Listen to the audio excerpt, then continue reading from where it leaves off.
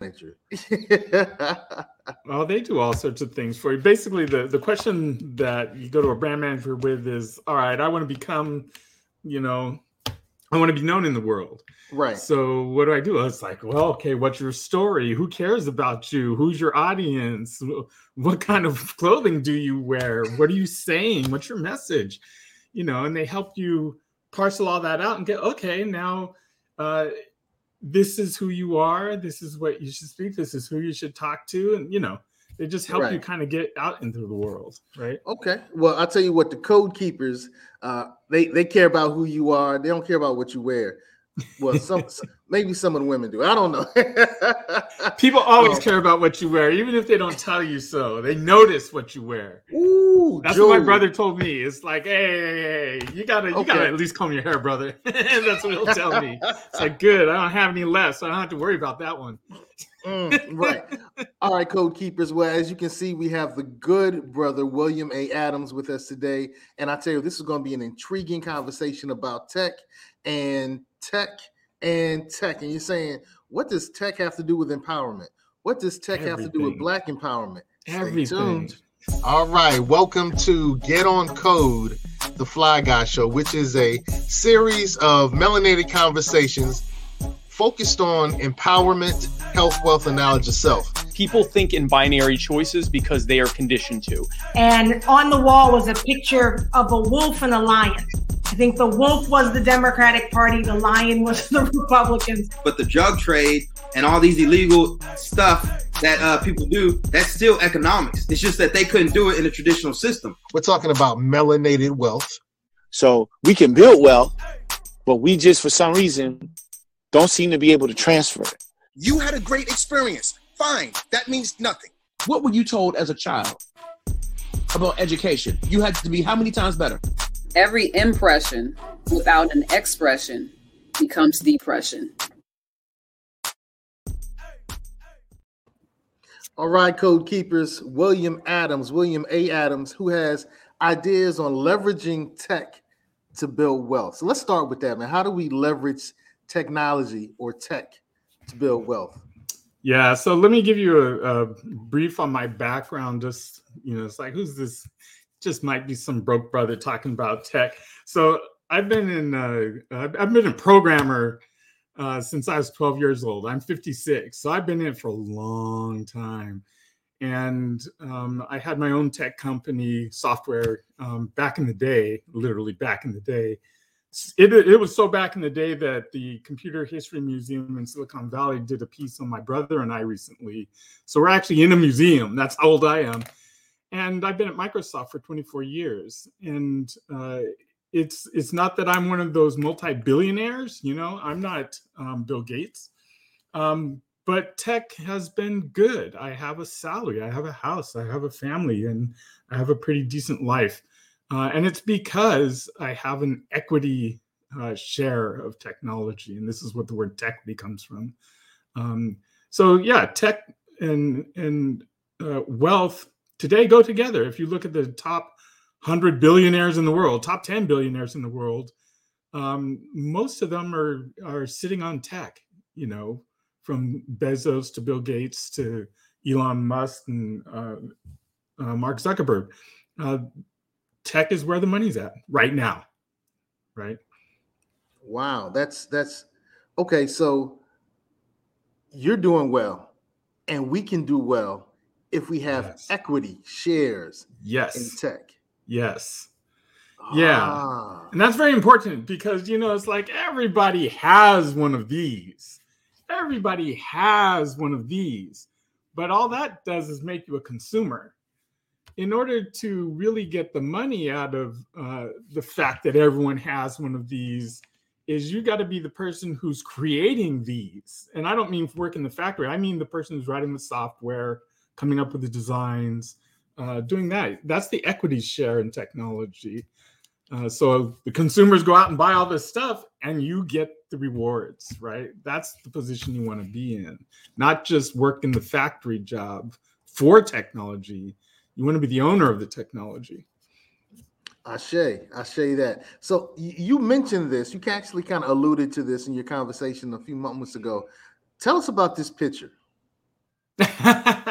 This picture, okay. So this picture goes back, actually. This was me and my brother, Stephen Adams, and we're standing in the courtyard of the government offices in St. Croix, U.S. Virgin Islands. And this is back in June of 2021. So this year, it was just 6 months ago. And we took this particular picture. I was there with the government doing this thing called a technical fest, where we were talking about the government and all the problems that we could solve using technology, blah, blah, blah. And then we took this photo op because earlier I mentioned that he and I had this company a long time back. We started in 1984.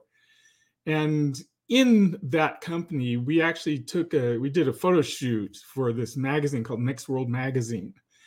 And we took a pose, and it pretty much looked like that pose, but we were inside our offices, in Oakland, California. So we just recreated that pose. Here we are, 30, 40 years later, striking the same pose, because my brother and I still work together. I mean, he's not working for Microsoft, but we still scheme with each other. So that's what that picture is. So you and your brother were both involved in tech. So am I assuming that you and your brother both have equity in tech as well? If you had him here next to me, he'll tell you a different story. I have more equity in tech than he does, because I did go off to Microsoft. He went a different path, so he's got a different equity footing than I do. But he's still driving hard in being a creator of technologies and driving technologies and enabling people through technologies. So yeah, he's still in it. We're both still in it. Neither one of us has sat back and sitting on the beach sipping Mai Tais going, well, I got mine. Okay. Well, you also mentioned a few moments ago that you were in the Virgin Islands when you took that picture. Yeah. But am I to understand that you personally donated $200,000 or more to the U.S. Virgin Islands? Oh, you did your research. All right. So this is actually on film even, I think. So yeah, we went down there as Microsoft because, well, let me roll back just a second because this makes for a bigger story. Earlier in my career, I've spent most of my career at Microsoft just delivering technology, writing code, running engineering teams. Some of the stuff people may have heard of, some of it, it's just obscure.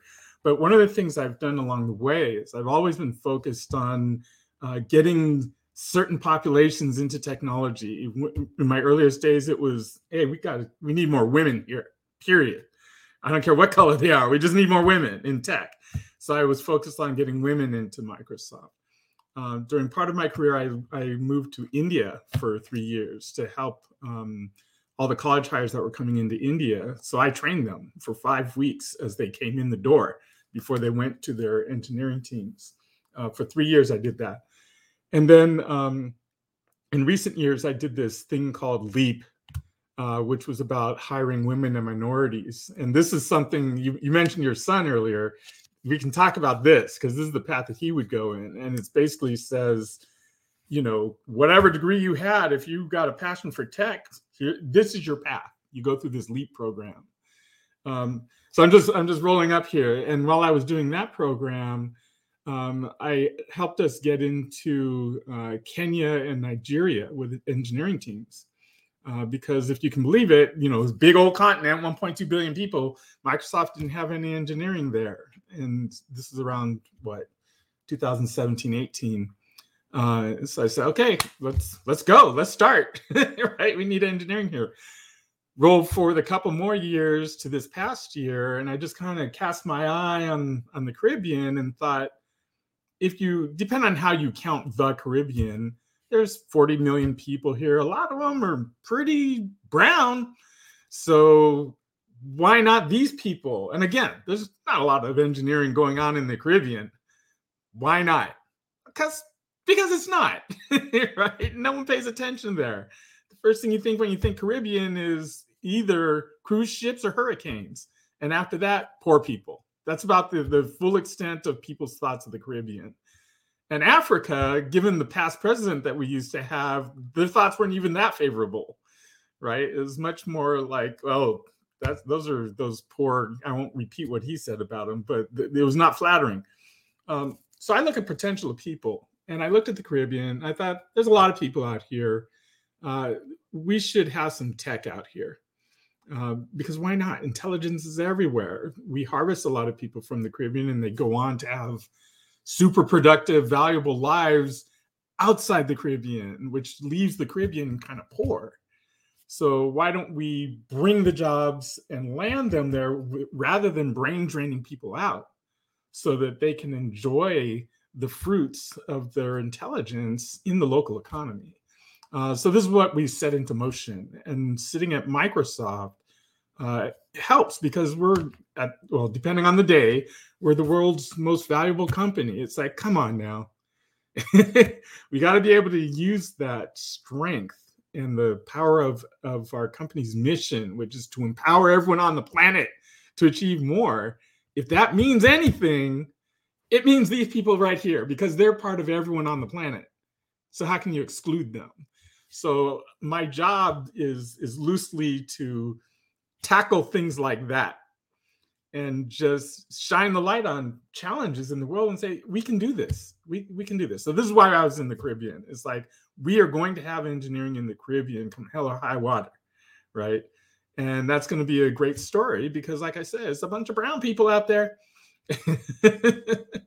So that's a lot of wealth creation if you can land several hundred jobs across the region over, 10 years or whatever. That's why I was there. We had this tech summit, so getting to the money. So I stood up and we had this week-long thing where we're like, okay, let's talk about every department, what your challenges are, with this technical solutions, all that sort of stuff.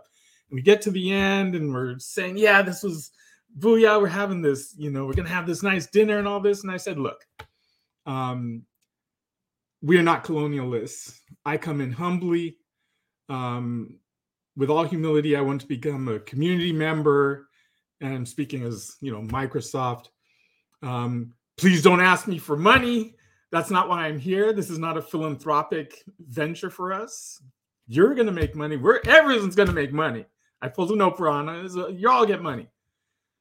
But what we have to agree on is that who's accountable, right? And I said to them, this can all happen. All the stuff we talked about can happen. But you have to be accountable to yourselves. You have to demand of yourselves that you're going to follow through, right? I can't make this happen.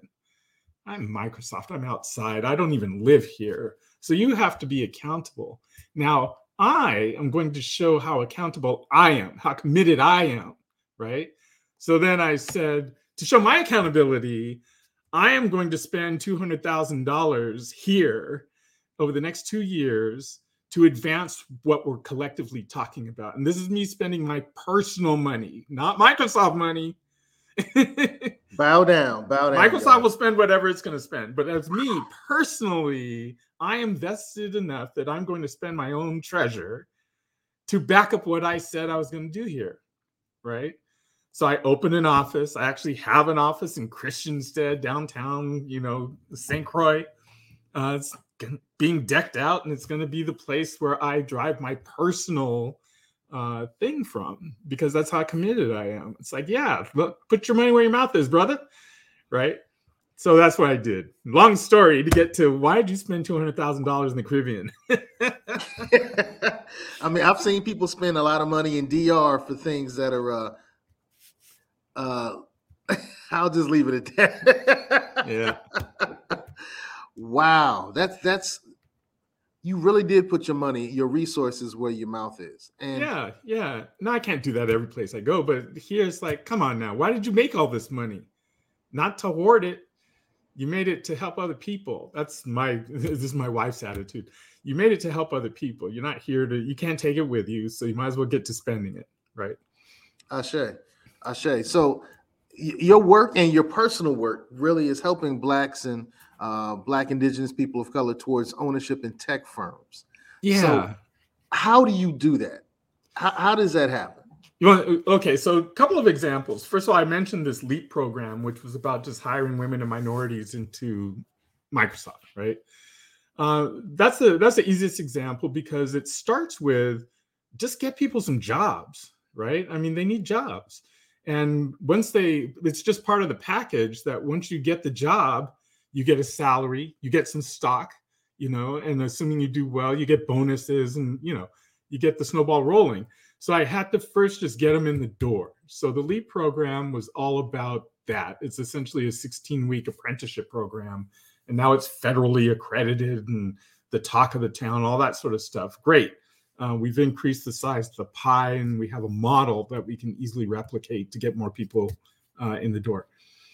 So that's one way of doing it. Another way of doing it is to say, well, not everyone's suited for a job at Microsoft, Amazon, Google, whatever. But what else can they do? So in the Caribbean, for example, there's some brothers and sisters down there that like flying drones, right? The helicopters or quadcopters. You say, okay, well, that's not directly a moneymaker. But wait a minute. Let's think here. Tourism is a very popular thing here in the Caribbean. What if we set you up to fly your drones, take footage of the islands, then we'll create some 3D models, and then we can create a virtual island experience for tourism, right? So you could be anywhere in the world. And then, of course, you sell that data set and you sell it to the tourism board and you create games based on it and stuff like that. So by me sitting there and saying, I have experience and I have connections, you like flying drones. First of all, let me train you on what it means to have a business, who you sell the data to. Here's some connections, how you sell to the tourism board, how you run a business so that you don't lose all your money after you got your first payment and you bought a Porsche and that was that, right? How do you do longevity? Let me show you all these steps and let me give you your initial funding so that you can get it off the ground because you got to buy 5 drones because you just lost one in the ocean, right? That's how you do it. You basically leverage your expertise, not just me, but people I know. You leverage that expertise and bring a brother along, right? It's like, let me show you how. It's mentoring, right? That's how you do it. And then there's other things you had to do because a lot of people, their concerns, forget about drones. It's like, I need to eat. Right. right. And it's also helping people by saying, do not go out and get $60,000, $100,000, $120,000 of student loans. That's not going to help you. And you're just going to be in debt forever. So let me show you a different way, right? There's different paths. I'm not trying to discourage college. I'm just saying that you have to go into these things eyes wide open. So it's helpful to have experienced mentors and coaches and sponsors who are telling you this way lies peril. This is probably a better path for us today, right? Right. So, and I can see that you're really big on doing this. Absolutely. I mean, I've seen this picture, and this is one of your cohorts, right? Yeah, that's probably a LEAP cohort. That's a LEAP cohort. This is a LEAP cohort. In Africa. That's probably in Nigeria, I'm guessing. Okay. Yeah, you really did your research. So these are all, look at all those brown people.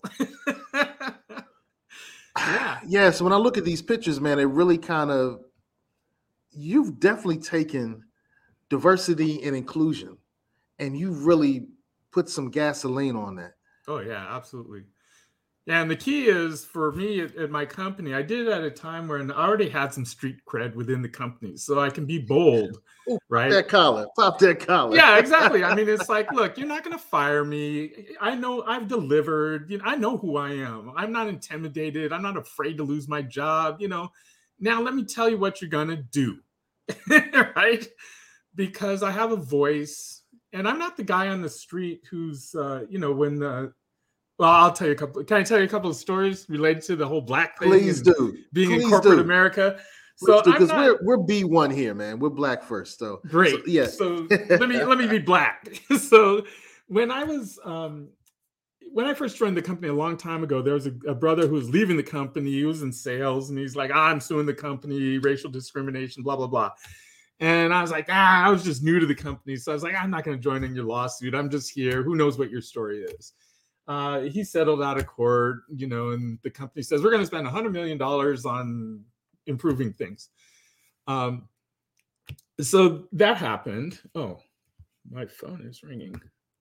And then, roll forward, to last couple of years, and George Floyd happens, right? And same thing, but inflation adjusted, it's 175 million instead of 100 million that we're going to spend, right? And it's like, okay, I get the game. And I had a few VPs talk to me, and first of all the white friends are, oh, how much you must feel bad.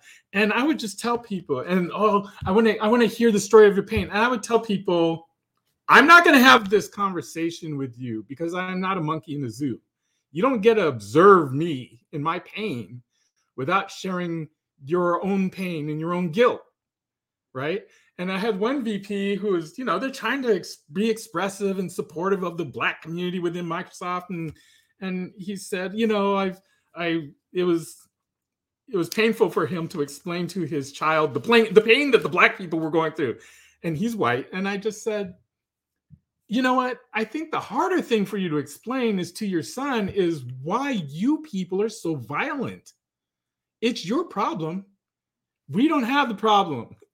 You guys are violent, and you need to deal with that. Right? Preach. I mean, because when we look at things like this, yeah, these massacres that happened, when we look at things like that, we weren't killing ourselves. No, we look at these situations like this, and I have pictures of people who've been killed in, police violence when they were unarmed. Yeah. Yeah. So the George Floyd thing happened, and I was like, I could not watch the video. I just couldn't. It was just like, I'm sorry, that's a bridge too far. I know what happened. But if I watch that, I'm going to go out and murder something. So I didn't watch the video. And I am not the guy who's going to go out on the Black Lives Matter marches and torching in the street and all that. That's not me. So what happened to me is I said, all right, it's wake up time, William. Yeah, you did the leap thing. That was great. That's awesome. That was the first step. What's your next step? How are you going to start spending your money? How are you going to start activating people for real, right? What's the next step? And part of it is I'm not going to educate all white people. That's not my job, right? I'm willing to have, and I have had very serious conversations with people, and it always starts with, I say, look, I'm willing to get naked with you. I'm willing to share raw emotions with you, but it's a two-way street, right? I'm not the monkey in the zoo. You can't observe me and then walk away without sharing something of yourself. So I've had very deep conversations about race and perspective and, all this sort of stuff. And it's very useful, but that's a sideshow. The real action is when you look at a place like the Caribbean, 30% poverty rate. You look at a place like Detroit, it's had better days.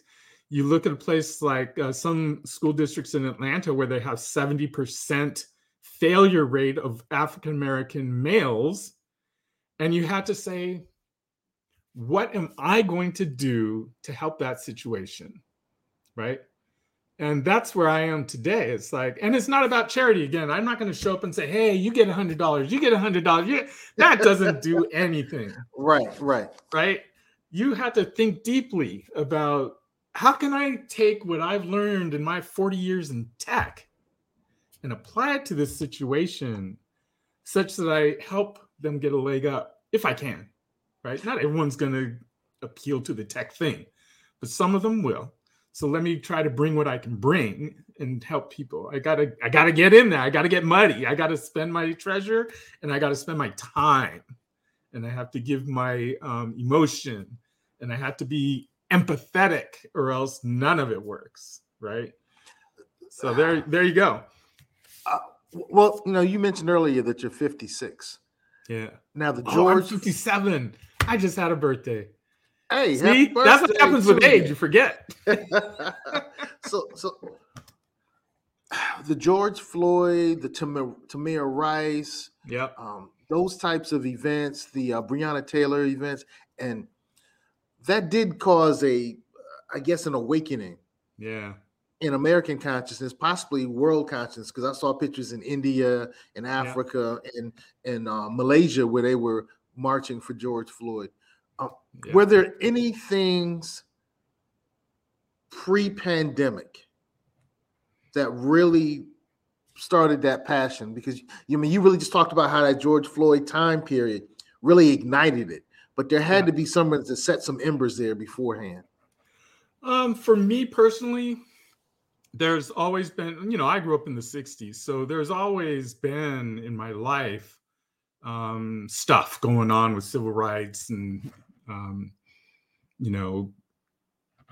there's always been stuff. So seeing someone shot, killed, lynched by the police or anyone else, none of it's new, right? None of this is new. So what was different? And the difference, I think there's two things. One is my age.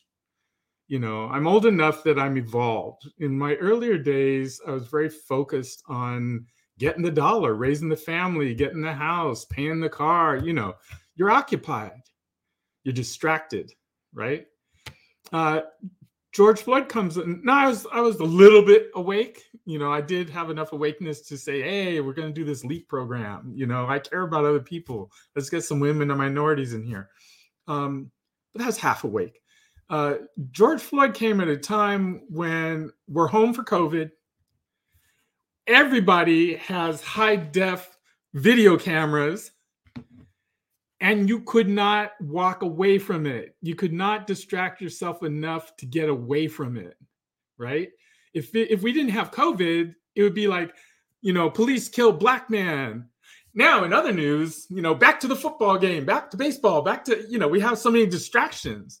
This time around, I was like, damn, there's nothing else on TV. I guess I got to watch this 15 times in high def, right? And then people just flipped, and they're just like, damn it, I'm sick of this shit. Enough, right? Enough is enough. And we erupted, right? And you're right in that it wasn't, George Floyd was not violent. I mean, it's like, you just choked a brother out on the street in front of the world. We're not going to stand for that. Sorry. Time for change. And yes.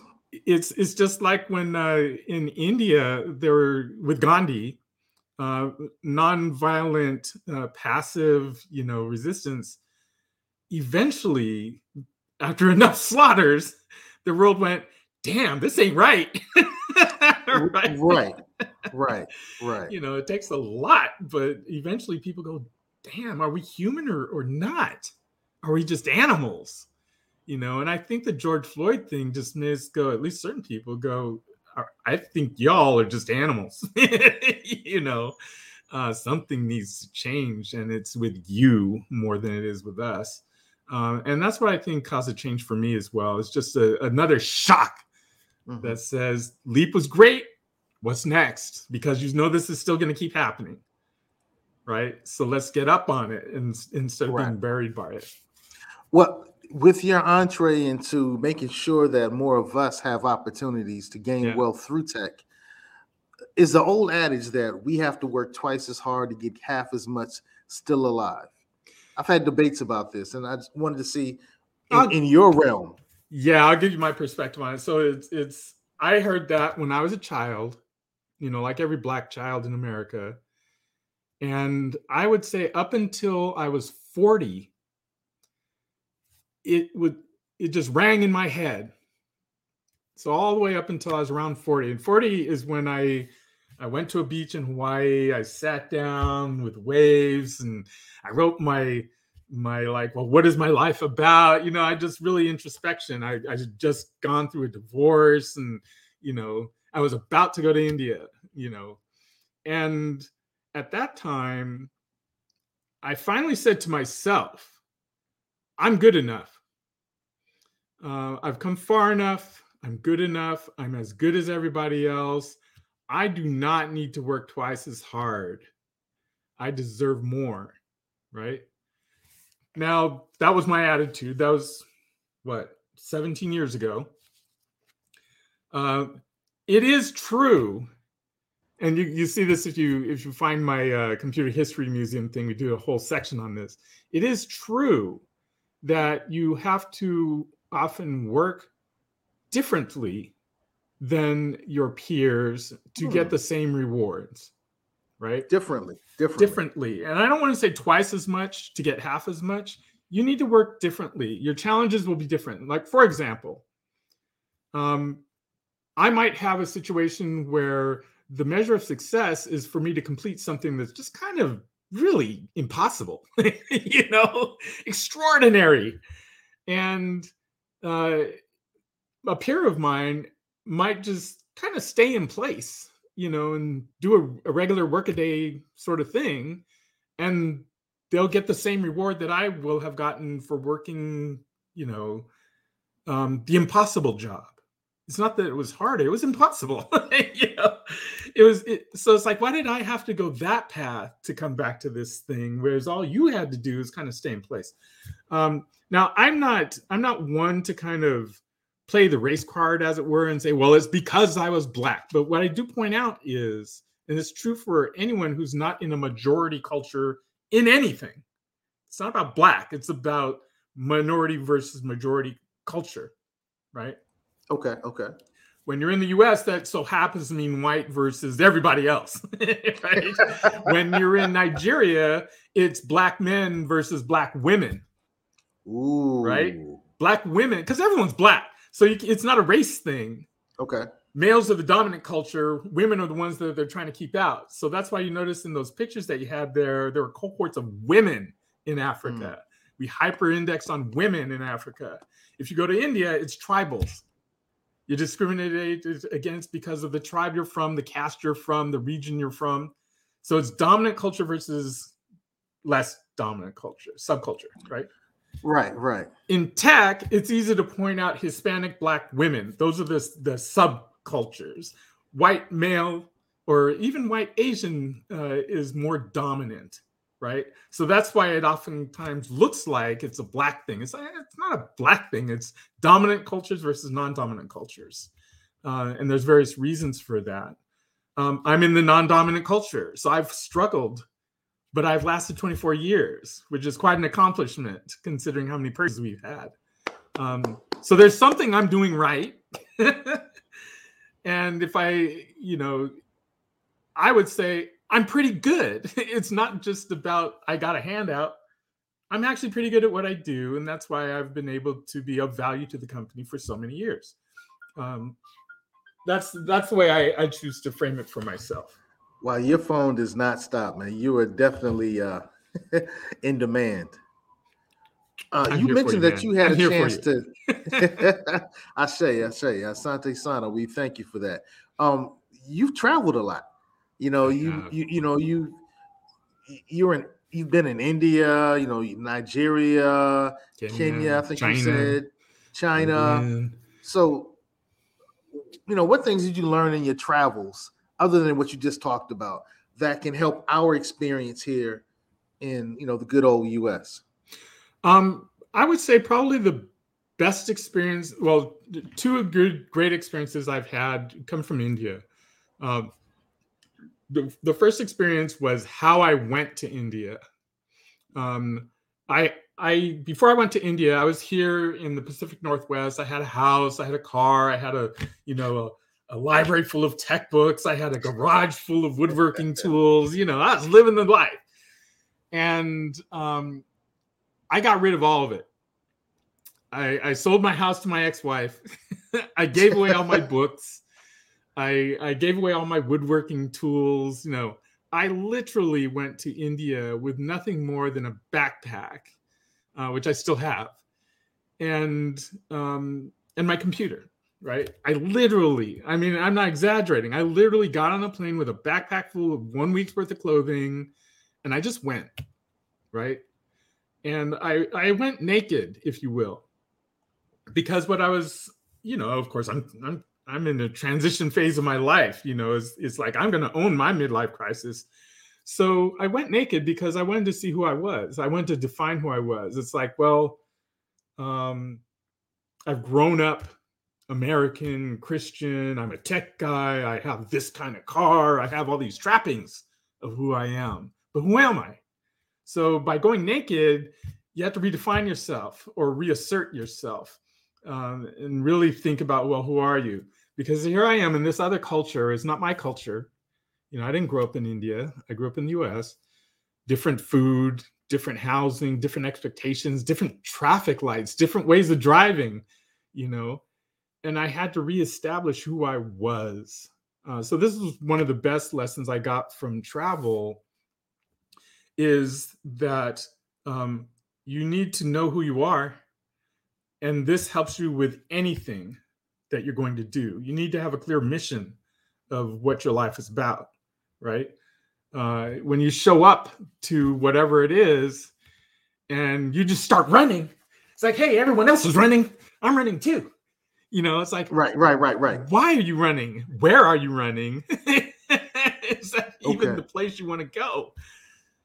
So I think the experience of being out there in the world made me settle who I was and what I was about, and reseat firmly what I believe in and what drives me forward. Because you go through some tough times when you travel and you're outside of your normal element and you can't even eat the food that you normally want to eat, right?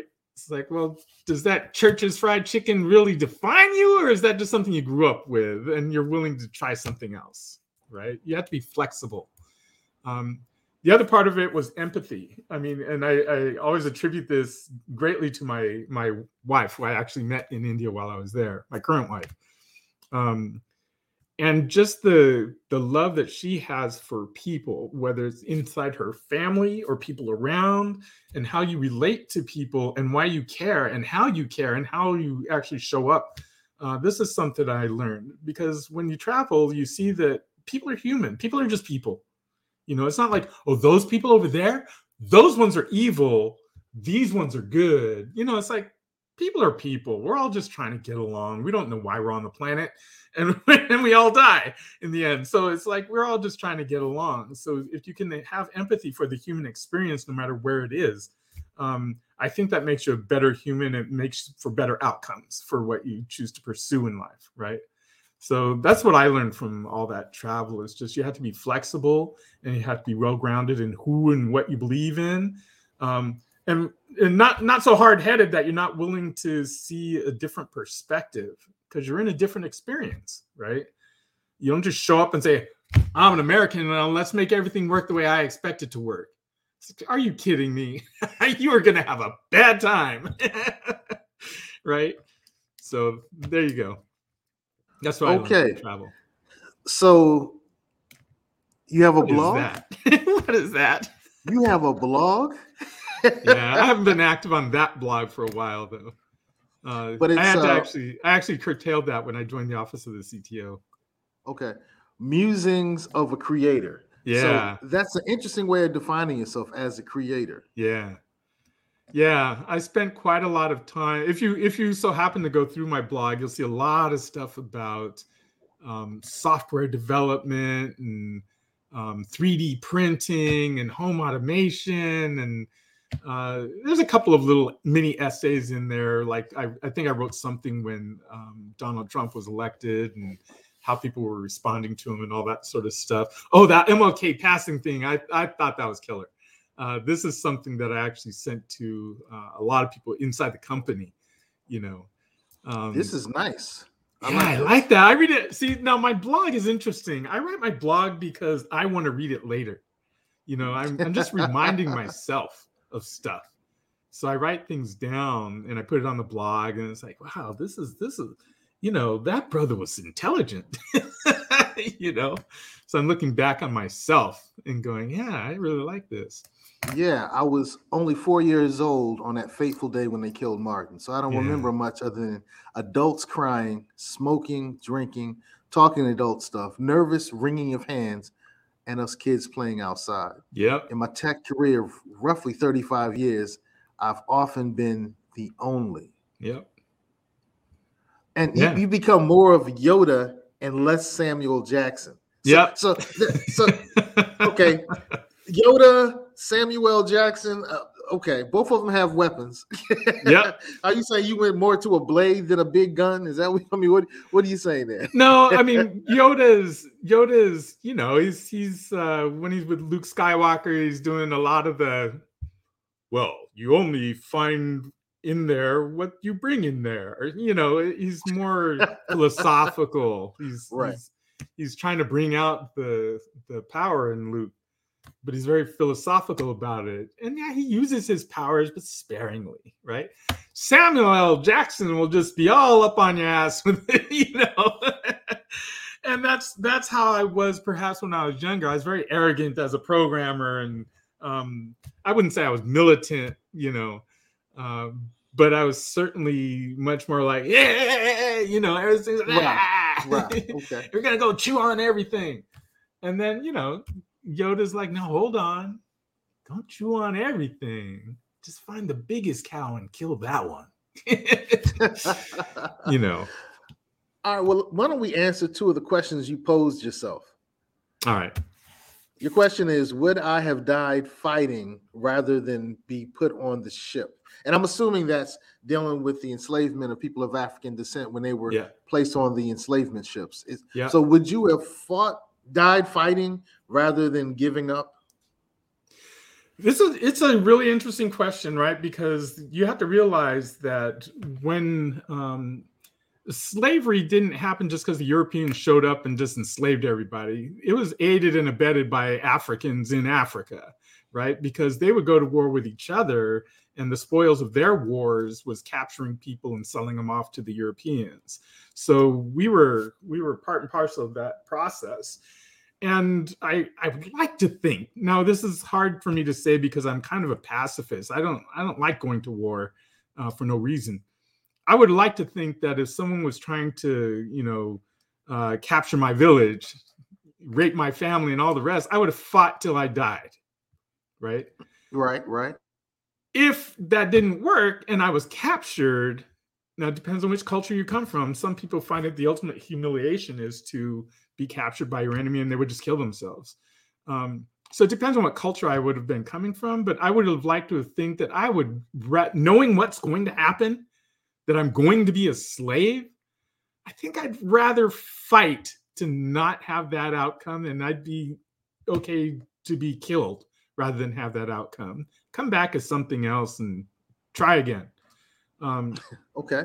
That's what I'm thinking intellectually. Right. Now, the reality is when your wife is next to you and your two kids, you're going to think, man, I got to live another day for their safety. If I can. Yeah, so, I got to protect them. I got to protect them. So I don't know if getting killed right now is the right thing for me to do. Right. And when I've jumped into the ocean is the same thing. It's like, it depends. If I was single, it's easier. Yeah, of course. I'd fight till I died. You know, I'd rather jump in the ocean. But if you got any sort of family around you, it's a lot harder. Right. So no easy answer.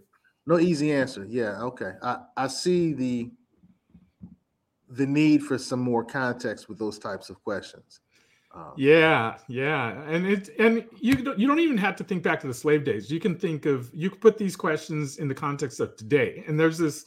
I'll give you some reference. When I was in St. Croix, I was turned on to this thing called the Willie Lynch lecture, and it was basically this lecture by a Caribbean slave owner. He gave a lecture to the slave owners in Virginia on the mainland, and he essentially told them how to make a slave, you know, and he broke it down. He said, look, you got to pit people against each other. You got to emasculate the men in front of their women and their children. You got to rape the women and pit light skin against dark skin, intelligent, non-intelligent, woman against man. And by doing this, you will enslave them for hundreds of years to come, right? And it's like, And this is the same Willie Lynch that the word lynching comes from. He told them how to hang people in the most gruesome way to scare the rest of them. You know, the original terrorism, right? Slavery's not new. I mean, it's around for thousands of years. But Willie Lynch laid out the programming for slavery in the Americas. And I look at that and I think today, it's like, okay, how is this being executed today?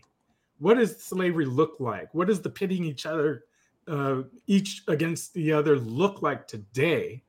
And how can I counter that programming, right? So I don't have to think about, we are all slaves in one way or another. So you have to think about, how are you going to, yes, exactly, making them a slave. How are you going to counter this insidious programming that we don't even, most of us have never heard of Willie Lynch and his letter and how to make a slave. No one's heard of this. I'm an educated man, 57 years old, and I never heard of this until I talked to someone in St. Croix 6 months ago, right? I didn't know the programming that existed to make us the way we are, right? Now that I know, and I'm a programmer, I know how to counter the programming, right? So the question is, okay, you know what's been used to put you in the situation you're in. Do you have the skills, courage, time, energy, willpower to undo that programming, right? That's the real question for me. And that's the battle that I see with Tequity, is like, I'm trying to undo the programming that has been done a couple hundred years ago, right? I'm trying to undo the programming. So that's the real question, is, do you have the courage? Do I even have the courage to say this? Right. And the answer to that is yes, because I know it's just you. You just said it, right? Well, you know what? I think it's interesting that in your later years that you found the Willie Lynch book. I grew up with that when I was in middle school. There you go. Yeah, and I think you must have been on the East Coast, because it's not a West Coast thing. Well, you're right. And we've actually gone as far as to study the speech, that was supposedly done in 1712, or around that time period. And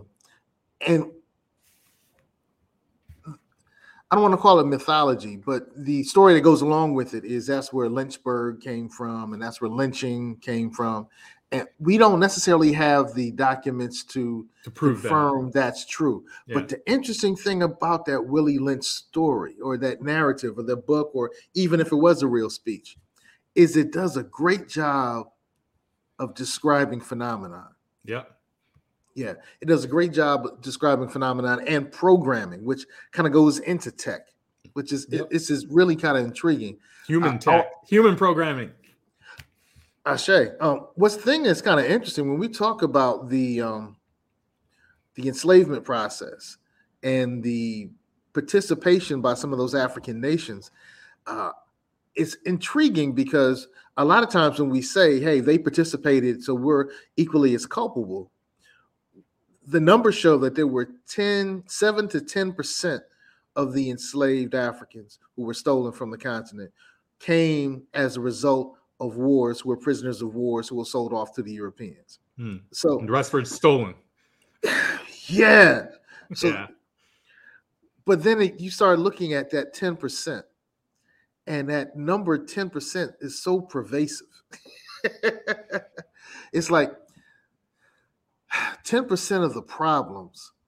I mean, you know what? I don't want to go into the 10% thing. I don't want to go into the 10% thing. I just find that number always pops up.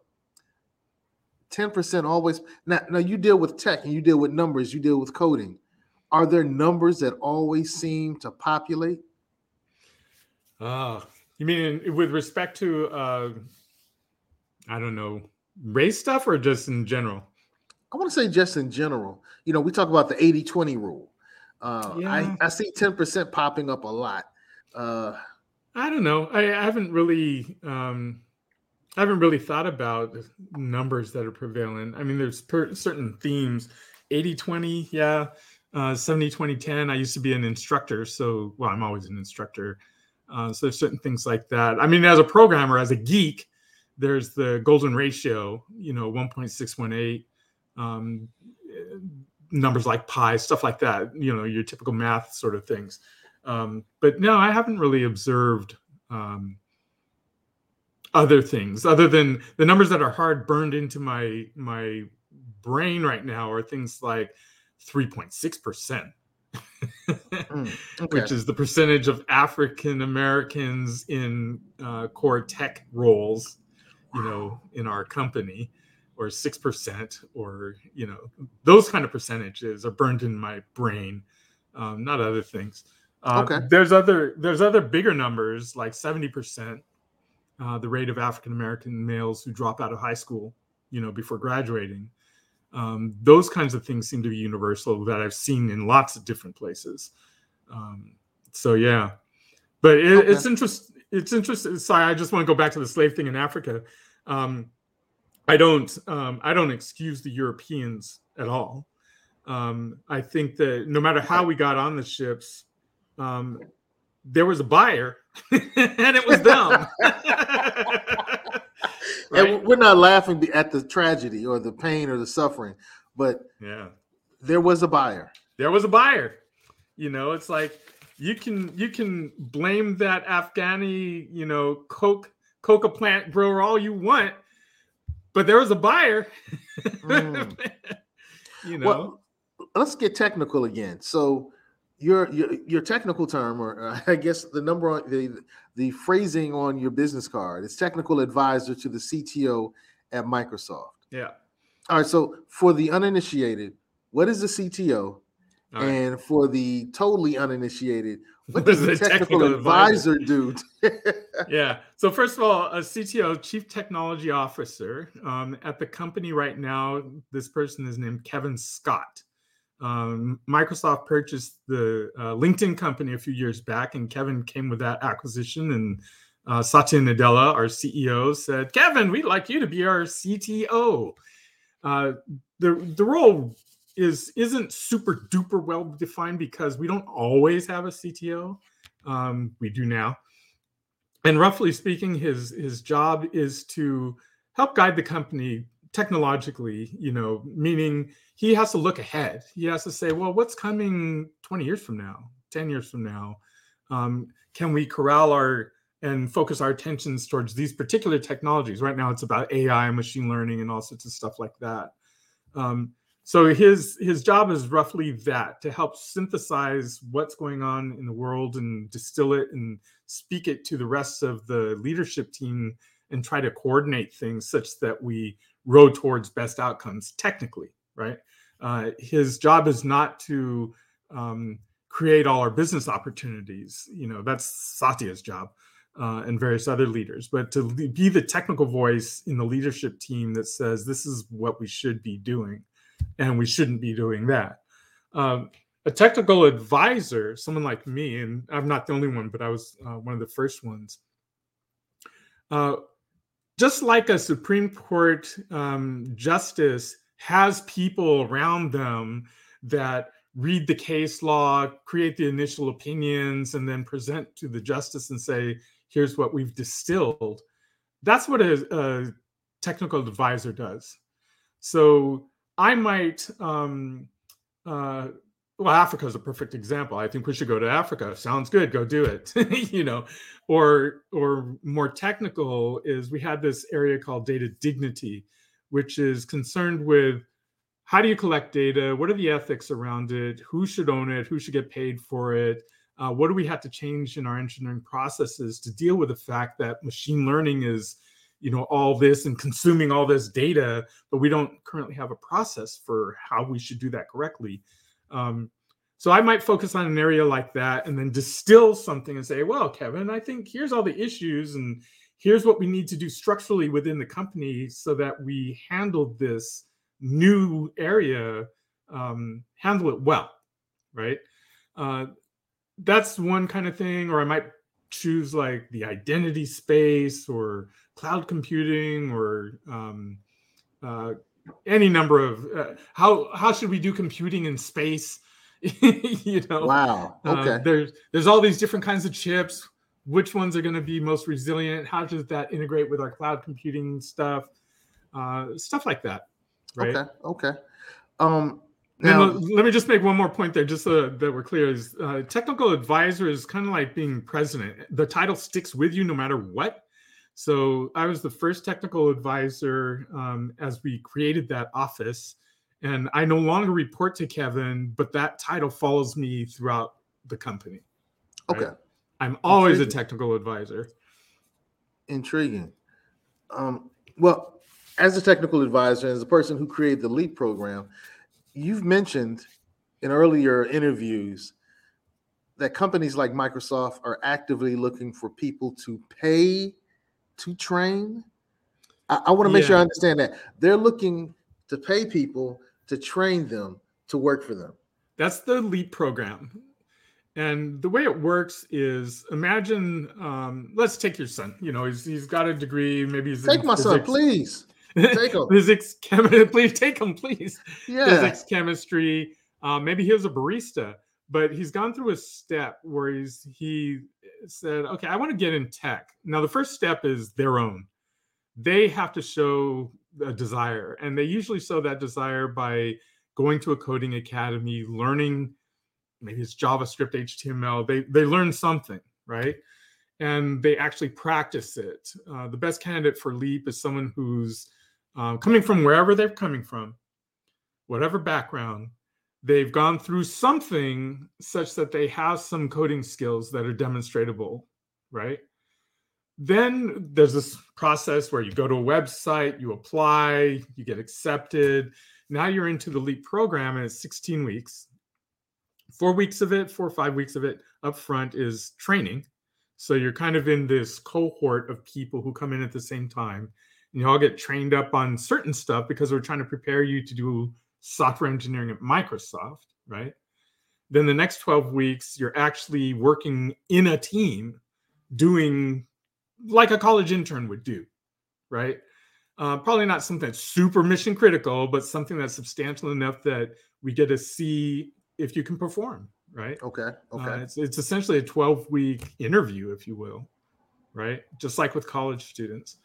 And then at the end of that, if you know the team's like, hey, you're pretty good, and you're like, I want to work here, then booyah, you got a job, right? If not with us, I think this is probably still true. It's like 95% of the people who go through that experience get a job in tech somewhere. If not with us, then with someone else, right?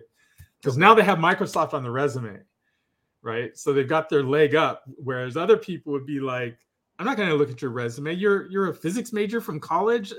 You know, what's that, right? They won't even look. They'll just dustbin it. But once you said, I did an internship at Microsoft, it's like, oh, okay, Microsoft. Wow. Now you got something on your resume. You got that first step, right? And this goes back to the whole Techquity thing. It's like, it's all about getting that first step in some cases. So this is what the LEAP program does. Okay. I like the term Techquity that you coined. I want to go back to that. Yeah. But you've also said, and this kind of relates to what you just said, he could be a physics major, could be a barista. Yeah. But you're saying that college degrees are no longer necessary. And I kind of shortened your whole statement. So this is not your statement, but this is the condensed version. But they're no longer necessarily to have pathways in tech? Well, let's be clear. Knowledge is required. Oftentimes going through a college experience, it's more than just knowledge acquisition. It's also training for how to be a problem solver, how to structure time, how to deal with deadlines, how to be graded and judged, right? These are the things that college, beyond just acquiring knowledge, these are other things that college gives you. And I would say that's stuff you got to learn somewhere, right? A barista has been dealing with customers face to face. They've been collaborating. They have customer empathy. If you're a darn good barista, you're probably a darn good customer person, no matter what field you're talking about, right? If you're a VP of a bank, you're probably a pretty good collaborator in general. You're probably a good team leader. And these are attributes that are needed for any kind of job, particularly in tech, right? The thing you don't necessarily need is the knowledge acquisition part is not only acquired through a 4-year college degree, right? Nowadays, and I say this often, where when I was hiring people 24 years ago, one of the key aspects I wanted them to have was your ability to debug the Windows kernel, right? This is some low-level hardcore stuff, right? Now, That's not common. Low-level hardcore. Yeah, low-level hardcore is like, just think about it. You use Windows or Mac or whatever. You have never debugged that thing, right? You wouldn't even know how to start. So that's pretty low-level stuff. How does the machine actually operate? We don't need that anymore. I mean, 10 people need to know how to do that. maybe 100. What you do need to know is there's all these frameworks out here, and there's a new one every day, and a lot of stuff is web development. So you need React frameworks and WebGL, and and there's you need to learn how to integrate with frameworks more so than building the frameworks. Now, some people need to build the frameworks, and those people probably have college degrees and probably are deep in the CS, right? But a lot of people don't need that. They need more like statisticians, data scientists, UI developers, artists for doing game development. You don't need a college degree necessarily to be many of those things. There's specializations, and you have to get those. You need to gain the knowledge of the specialization somehow. But it's not always strictly a 4-year college degree that gets you that, right? And in particular, a 4-year college degree in CS, right? It's like, I know this, one of the smartest programmers I've run across over the past few years was a woman who had a PhD in physics and math. She picked up programming in C#, which is one of our programming languages, in a weekend, right? A weekend. That's all she needed. It's like, this woman is a genius. You think she can't learn to program? Come on. And within a month or two, she's teaching her people how to do statistical analysis on reading these data logs from our servers because she's smart. The programming isn't the end all be all of all this stuff. It's like your intelligence and your problem solving and your collaboration and all these other things, these more human traits, are equally important, if not more important, particularly as programming gets easier, as we apply more and more machine learning and AI to the programming part of it, right? Right. Like, oh, that's easy. Doing this is, typing on a keyboard is easy. How do you make sure these machines serve us and don't kill us? That's harder, right? Okay. You've used this term tequity in earlier talks. You've talked about it today, actually 3 or 4 times. Yeah. I love the concept of tequity. I love the concept of tequity. Let's talk about that for a minute. All right. There's a definition. Yeah. So is that the definition? I found this online. I think this was on your Twitter. Yeah, this is on my Twitter.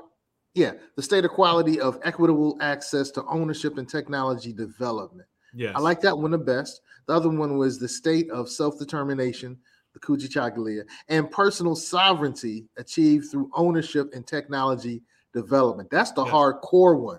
Yes. I love that one. I like the first one. I love the second one. When you say you coined the term, you created it? Yeah, now you can go and browse the internet and you'll find other, places where that word tequity is being used. I didn't know about those other definitions. I don't know when they came. This is my definition of that word.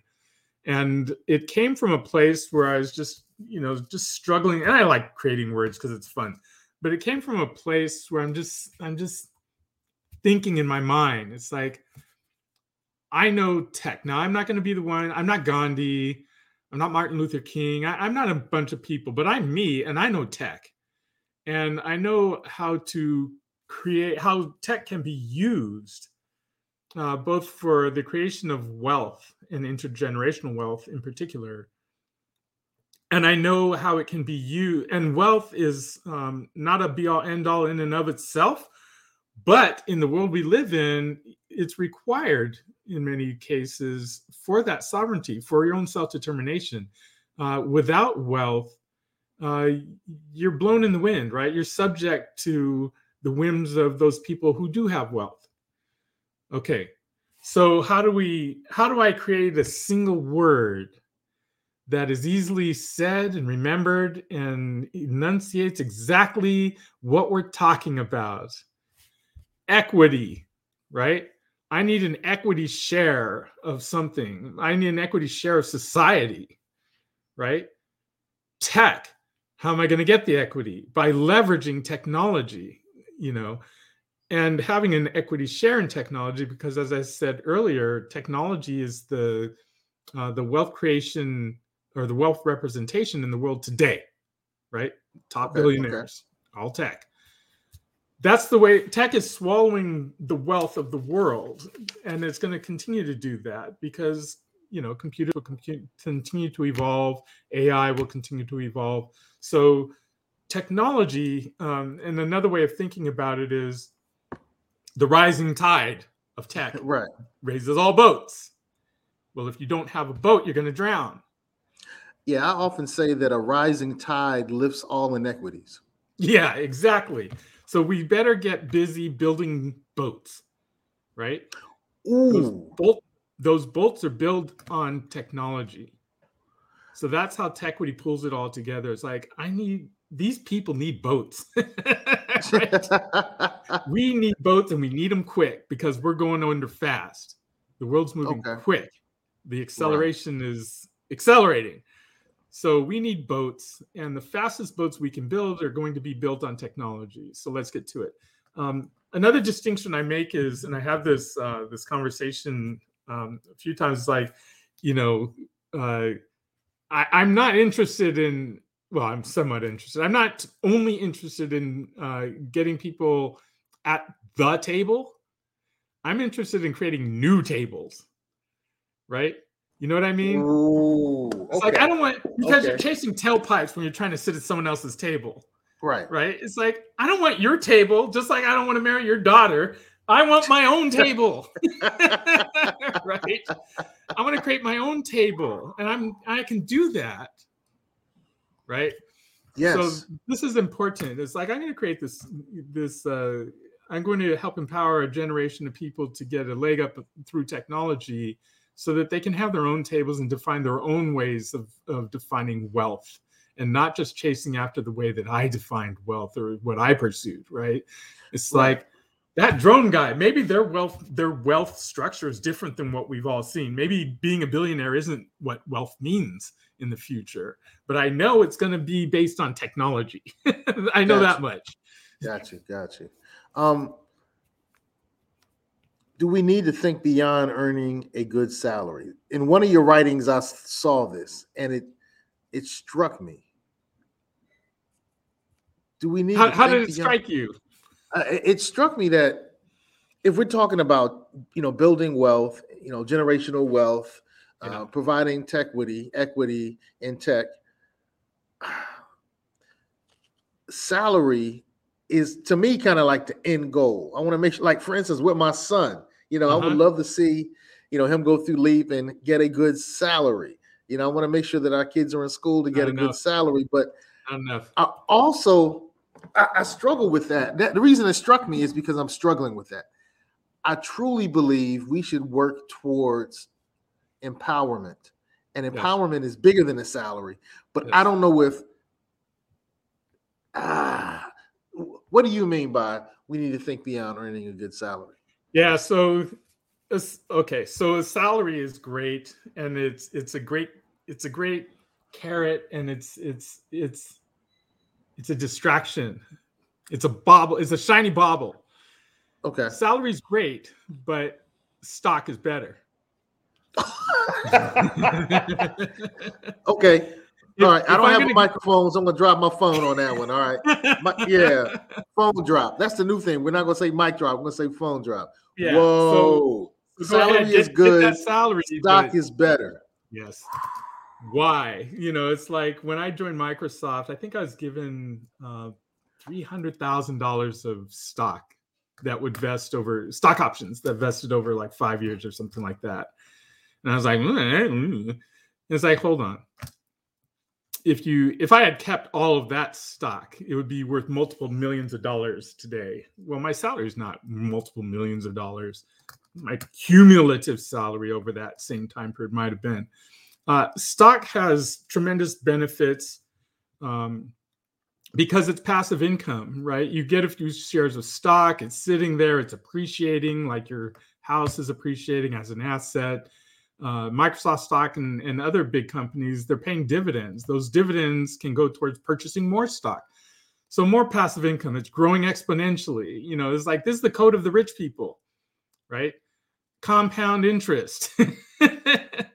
You get some stock, the stock pays off dividends, the dividends are used to buy more stock. You're not working for that. It's just passively happening, right? Your salary, you got to go to work every freaking day. And when you stop going to work, the salary stops. Well, okay. Now, so you need stock. Okay. You need to spread your assets, right? It's like dollars is one kind of asset, you know. Gold is an asset, houses is an asset, land is an asset, stock is an asset.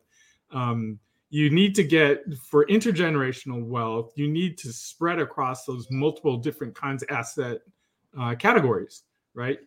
The problem with money, hard money, you know, just dollars, is it degrades over time, right? It depreciates by design.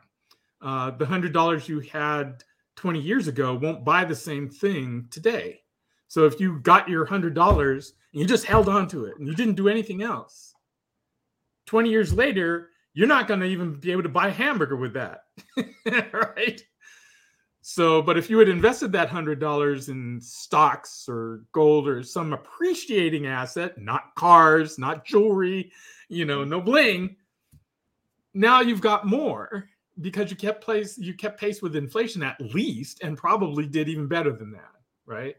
So salary, yeah, go for the high salary. I mean, you don't go into a job interview and say, you don't have to pay me very much because salary is not worth anything. That's what William A. Adams said. It's like, no. Go get the salary, but don't stop there. Right? Okay. You know, you need to spread those assets across different asset classes, or else you're not going to have the intergenerational wealth development, right? Beautiful, beautiful. So let's go with two very quick questions. All right, I'm ready. Two quick questions. These will be the quickies. Tell us about the event. Oh, that's not a quick question. Okay, all right. So, okay. Hold on. We'll make... Here, let me shill for myself. Tell you about what? Okay. Pop your collar. Okay. No, so the event is all right. So I'll give you the 2-second version of the event, because it's something that was that I'm trying to start, but it's not there yet. The event is a manifestation and a mechanism to give voice to a lot of the things I'm talking about. Tequity is like, oh, we're going to get people all hooked up to blah, blah, blah. The event is a mechanism whereby I'm going to say, let's go into your community and let's talk to you. And let's talk about what challenges you have in your community. Maybe it's about waste management, right? It's like, man, we're awash in plastic up in here. This is true in the Caribbean. And we got all the seaweed out there rotting and sticking up the place, and you know, our water's bad. So you would go into an environment like that and say, all right, let's gather together. Let's work as a community. And essentially, let's have a hackathon. But this isn't a hackathon where people come together, they work for 2 or 3 days, a winner's declared, and then you all disband. This hackathon is to transform your local community and bring in things like investors, experts in waste management, chemistry, whatever, people you wouldn't normally have access to because you're in your community. And it's like, yeah, we want to do better, but we just don't have the resources. Right. So I get to come in and say, well, I do. I know people. I've been at one of the world's biggest companies. I know people all over the planet who are experts in all sorts of things, and they have friends. I'll bring them to the table because they want to help solve these problems. So the event is that place where you actually bring people together, they work on a problem, and then you come apart and you go, all right, we actually worked on a few things. There's 2 or 3 of these things that need to get some funding. They need a building. They need a market guru, whatever. We brought that all together, and now you've popped out 2 entities that can actually pursue the thing further, right? So that's what the event is. You can think of it as TED Talks meets Y Combinator. Instead of ideas Whoa. worth, and ideas worth spreading, it's ideas worth implementing. That's the easy way to think about it, right? Okay. So I'm going to implement stuff. I'm active, right? It's like I'm not just going to talk. I'm going to talk to you, but I'm not just going to talk. I'm trying to put all of this to use so that we actually go, oh, wait, we can do this stuff if we work together. Right. Together, we could have resisted getting on the boat. We could have sunk the boat. They couldn't even have taken us off the continent of Africa if we all worked together, right? So that's what I'm doing with the event. I'm pulling us together so that we can tackle these things rather than going, well, individually, I can't do anything. He's got his foot on my neck. I'm out. Right? It's like, fuck that. No. Okay.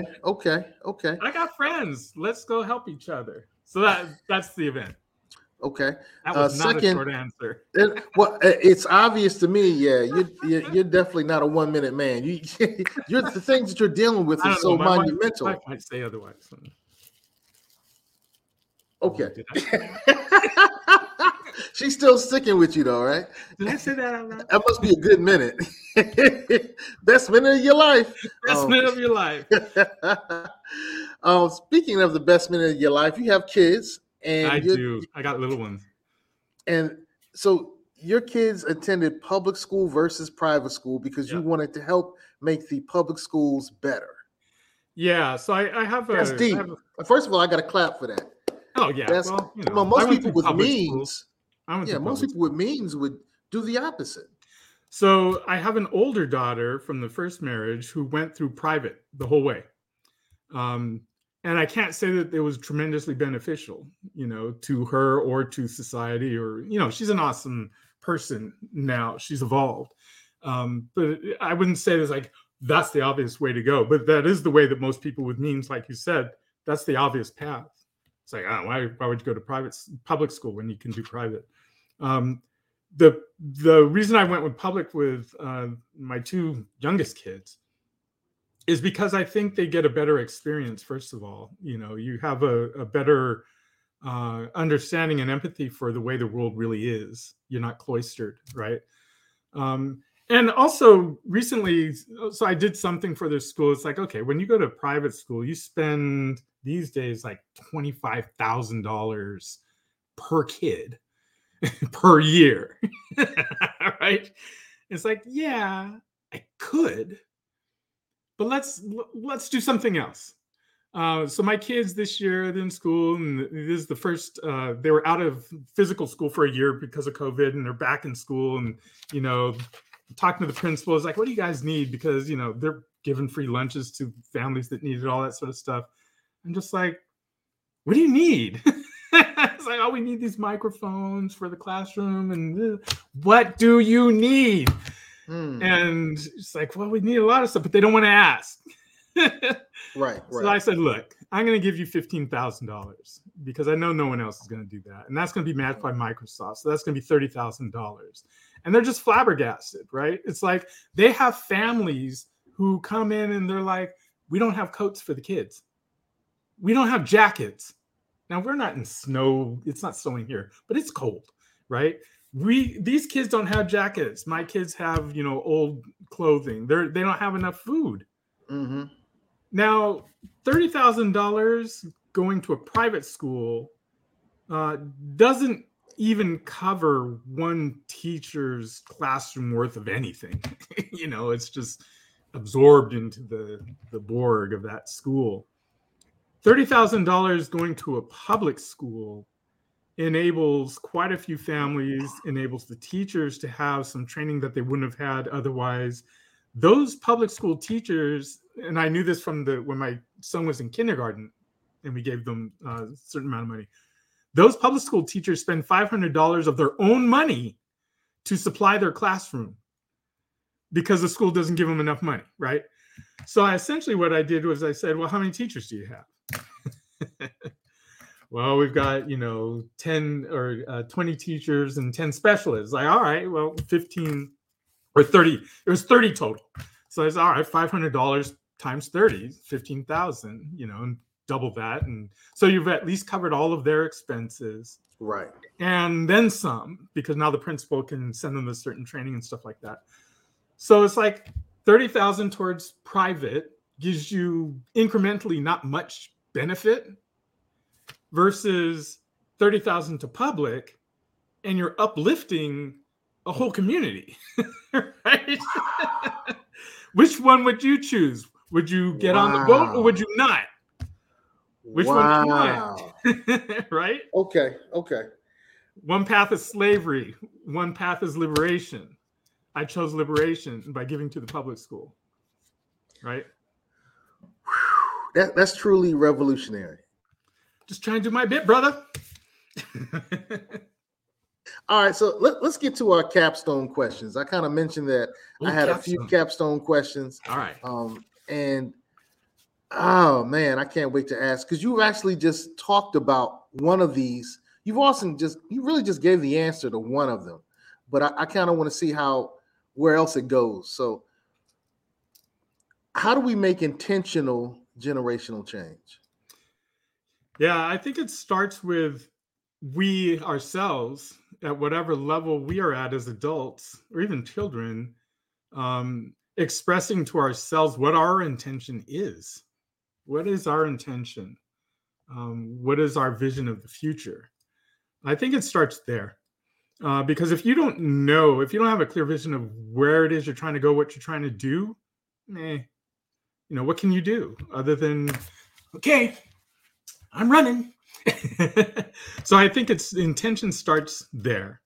And the intention practice, and someone else asked me this, it's like, how do you do intention, right? And I tell people it's very simple for me. I have this practice where every morning, as I'm putting on my clothes, I put on my pants, and I'm going to put on a belt, I decide which way to thread my belt. Am I going to put it in towards the left or in towards the right?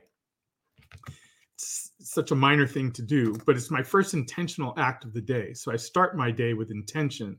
And what I'm telling myself is every day I'm going to decide what I'm going to do. I'm not going to just operate by default, right? I'm not just going to roll through my day asleep. I'm going to roll through my day with the intention. I'm going to try to decide things moment by moment, right? That's what intention is. But yeah, I think we can help our youth. We can help ourselves by operating with intention and accountability, and then we can make progress, right? If you don't have intention, you don't have a vision, you're just kind of blowing with the wind. You got to get up off survival. And I mean, you can thread your belt left or right, even if you can't pay your rent. So that's no excuse. So we have to operate with intention and express those intentions, and then we can leverage each other to help each other move along, right? Right. So that leads us to the second capstone. What have you intentionally done differently than preceding generations? Yeah, previous generations, and I thought about this before we started. It's like, it's a lot of work that the previous generations have done. What have I done? How's it different? I think the difference has to do with the position that I am in. My mom was a county administrator, so she worked in Orange County, California, government job. My father was a typewriter repairman, and they had their struggles, and they did what they did, and their job was to keep us alive, keep us out of gangs, keep us out of jail, keep us educated, keep us on track. And that's all they could do. They were not in a position to help us form startups. They didn't have $1 million endowments, and they weren't hedge fund people that could summon their friends to give us $50 million to start Facebook or anything like that. All they could do is help us survive. I'm past survival. I'm not in the same state as my parents. I have means and friends and resources.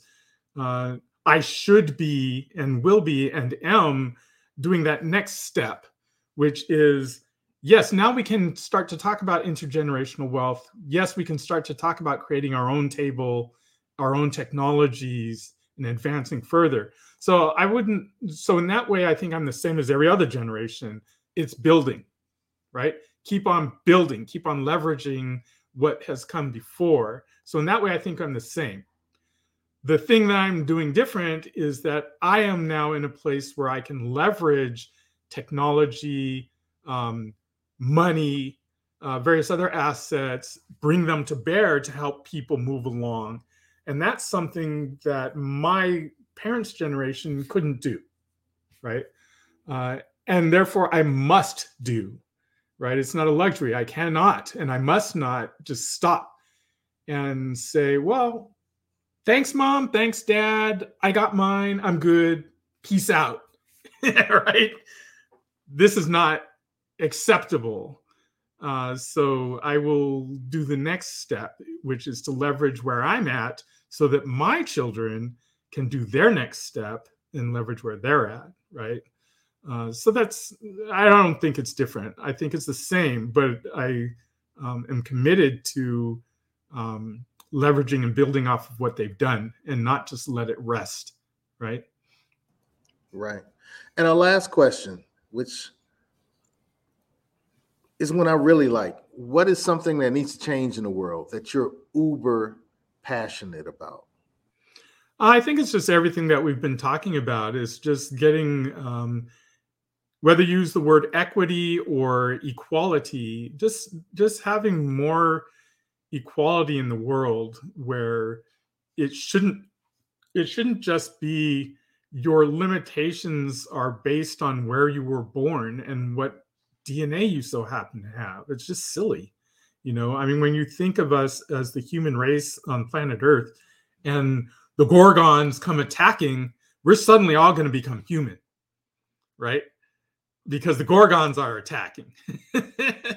Everyone's going to want to support each other. Although I'm skeptical about that because you could think COVID was the Gorgons and we did not come together.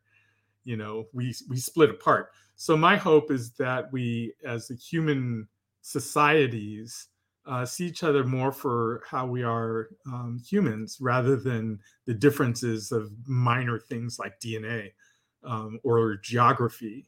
What I'm passionate about is seeing the collective humanity work together to advance us all rather than tearing us apart. Right? I mean, we're just at the precipice of tearing each other apart. It's like, why? Why does it have to be that way? So that's it. Beautiful, beautiful. Man, I've learned so much just from listening to you today and the work that you're doing and your insight. And hey, there was a buyer. Yeah, there was a buyer. Yeah, and we need more boats. Yes, we need more boats. Yeah, and let's go some boats. Yeah, instead of worrying about getting a seat at the table, instead of making your own table, we need more tables. Yes, plural. Yep, I love that. I love that.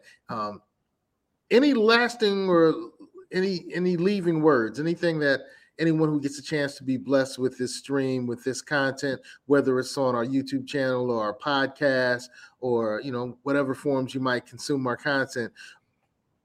Any leaving and lasting final message with our Get On Coders, our code keepers? Yeah, I think the message I would say is I like Get On Code. I like the diversity of speakers you've had on because you're talking about wealth, you're talking about wellness, you're talking about I really like that the Egyptian philosophy one. It's like different modes of thinking, and so I guess the message is keep on keeping on with Get On Code. That's what my message is, because I think you got a good mix of things going on. Of course, I have my own website. There's not much there because I'm not a super media maven yet. William-a-adams.com. All of my future stuff will be showing up there. But yeah, that's the only message I have is let's keep listening to each other. Let's keep learning and thriving for a better world, right? That's my message. Wow. William.A.Adams. William Dash. Yeah. Oh, William okay. A-Adams.com. Okay, so coming soon. Yeah. Coming soon. Okay. Yeah, it just has coming my Twitter soon. and my LinkedIn links there. But yeah, there'll be stuff there. There'll be stuff there. Okay. William, hey man, blessings to you and your family. Blessings to you in Leap. Blessings to you in Microsoft. I just started using Teams recently. I'm trying to change the mentality because okay, you don't have to. Use what works, man. That's what we do. We all do. It's like Teams, Zoom, whatever. Use what works. Ashe. Hey, William, thank you for being on Get On Code. Code Keepers, this was a blessing. Hopefully you were blessed. Share the blessing with others, and we'll see you later. Peace. Yeah, thank you. Yeah, man, that was a great